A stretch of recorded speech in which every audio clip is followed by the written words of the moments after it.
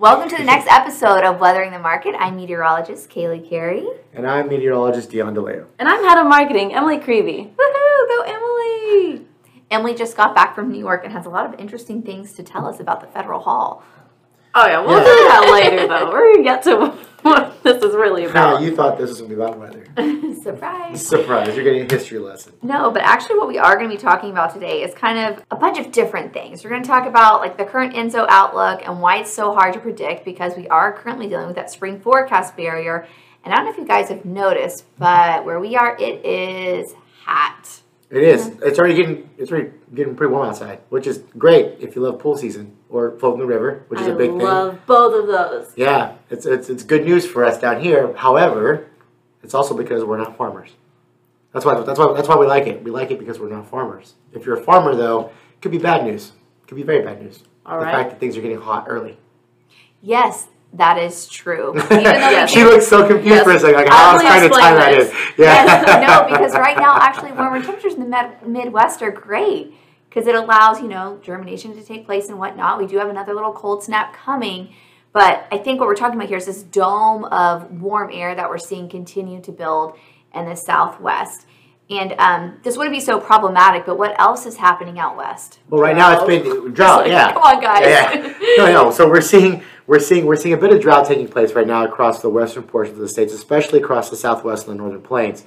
This, of course, is because of a lack of a monsoon that we did not see last year. The Southwest completely missed out on the much-needed monsoon that usually takes place between the months of around late April, June to September. Same thing. Somewhere in there. Yes. It usually starts picking up around this time, and then it's in full effect between June and September. So when that happened, basically just left behind a lot of dry ground, and dry ground gets a lot warmer than, when the soil moisture is adequate across the region. So we had that leading into this. We have the drought currently, and right now, though, we've been lucky. We have this tropical plume of moisture that's been coming up from Mexico, okay? Have you noticed that? That's right. It seems more, I guess, seasonal for this part of Texas, or even for the South in general. I mean, looking at the 1 to 2 week outlooks for much of the South, even we're seeing very strong moisture present across much of the South and Southeast, including like the Mississippi Delta, where they're expecting several inches of rainfall over the next couple of weeks, which is very beneficial for that area, and of course parts of the Southwest as well. Southeast. Yes, well, but also this plume of moisture is basically injecting energy into the upper level systems, and that's allowing for the potential for rainfall across the Midwest as well. Although that they could still, use more over the next couple of weeks, there's still a chance of precipitation over the next couple of weeks or so, which has been very beneficial. And even though we're seeing it primarily concentrated in the southern and eastern portion of the Corn Belt, some areas that could use more, obviously North Dakota. We're already talking about that I feel like throughout the entire season. But what we're seeing with this tropical air making its way in, it's injecting instability, which is great. We need the rain. But around May 7th, we're starting to see a significant pattern shift. Exactly. So with this pattern shift, we're looking at this heat dome, as you mentioned, beginning to take place and beginning to develop. And it starts off relatively small and begins to expand. And as we mentioned earlier, if you're not a farmer and you enjoy the warmer weather, this could be great news. However, if you are a farmer or in the ag industry, this could spell big problems later on. Yes, because basically what we're looking at as meteorologists is that the heat source has kind of already been tapped into. When we're looking at 850 millibar temps, well, what the heck does that mean? It's just upper level temperatures coming down to surface level. We're looking at temperatures already getting close to triple digits. So if we're already able to tap into this now, that implies that this summer, that heat source is already activated and we're going to see things warm up. But going back to what we were looking at last month, we always kind of knew that the beginning of summer is going to be warm. And when you still look at those long-range model impacts, I feel like I'm still seeing end of July, August, September, we're starting to see those rain chances pick back up. Yeah, that's correct. So as we can kind of tie this into, something we always talk about, one of our most favorite topics, actually, I think we have here, the ENSO. So we've been Wait, what is it? Yeah. So we have gone through a very strong La Nina phase this winter, which has kept things fairly dry across the West. Currently, right now, we're sitting at about a week La Nina for much of our area, which is prevalent. We're seeing all the signs of that. Everything's great. Here's what's confusing, though. We were predicting, or the Climate Prediction Center was predicting more of a neutral phase to take place beginning this month and over the next few months, where we see things kind of transition much closer to neutral. But beyond that, it's a bit of a toss-up. Some of the models are kind of taking us into a weak El Nino, which would be very beneficial for those dry areas.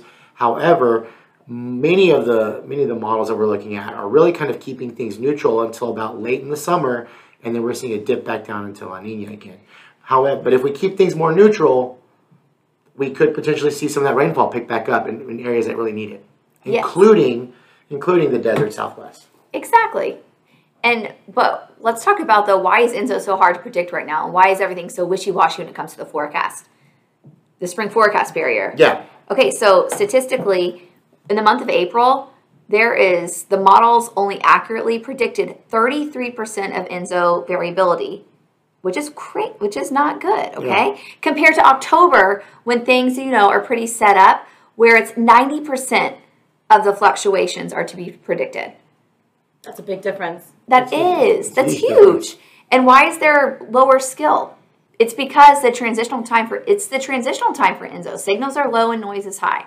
So everything is basically, we're kind of shifting through this phase. Water temperatures are starting to change. So the models are having a hard time. And I guess you could say the proof in this is that, traditionally dynamical models and statistical models, they're pretty, they're both pretty accurate and they kind of coincide. One's not always better than the other. But during this time, the spring forecast barrier, dynamical models perform better than statistical during spring, and during the other seasons they're equal. And do y'all know the difference between dynamical and statistical?